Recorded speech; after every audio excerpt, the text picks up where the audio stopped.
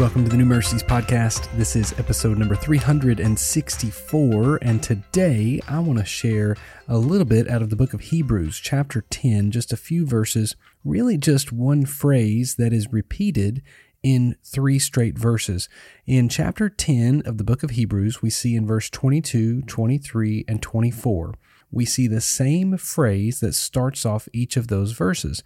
And so today, this may sound a little more like a sermon, but in my time this morning, I've just been praying and seeking the Lord and trying to figure out what it is that I can share today on the podcast from the overflow of my time with my Father in heaven. And this is what I have seen today.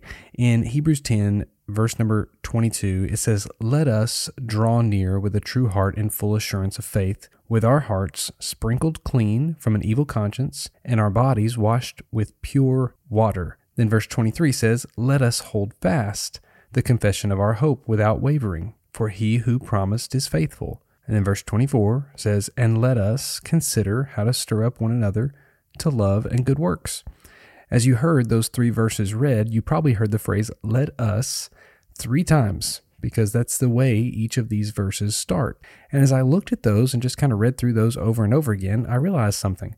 The first "let us" is our experience with God. It's our vertical experience with us and God. Let us draw near, right? We're drawing near to the heart of God. That's what our heart is doing. That's what our life is doing. So today, that's the first thing I want you to think about. How are you drawing near to the heart of God? Are you praying? Are you reading His Word? Are you listening to podcasts that push you to a closer relationship with Him? So that's the first question. Then verse 23, it says, "Let us hold fast to the confession." So this is a inward expression. This is an inward experience. We are confessing ourselves. We are talking about what's going on within our own life.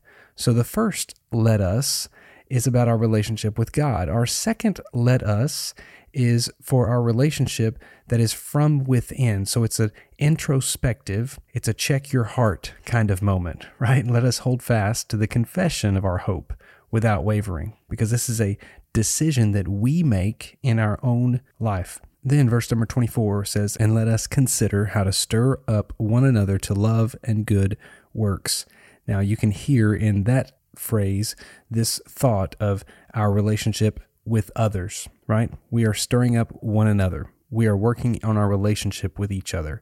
So the first phrase, the writer wants to point us to our relationship with God. And the second phrase, he's trying to point us as an introspective, check your heart, check your own motives, your own life. Make sure you have made the decision personally and hold fast to that confession within yourself. Then the third phrase gives us this picture of how we are to treat one another and how we're to spur one another on. So today, I want you to think about these 3 areas of your life. Think about your relationship with the Lord. Where can you adjust to make that stronger? Then I want you to think about how you see your own personal mirror, how you look into your own life. Do you need to be more honest with yourself? Do you need to clean up some areas in your own private life that are keeping you from having that firm foundation, that firm faith that you know down deep inside? There's something in there that may be stopping you or slowing you down.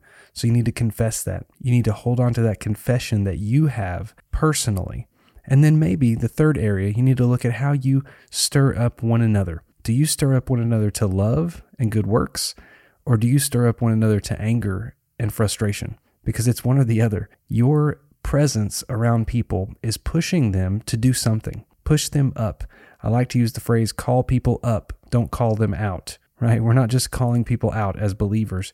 Rather, we're calling them up to a higher level of love and a higher level of good works. So today in your life, think about these 3 areas.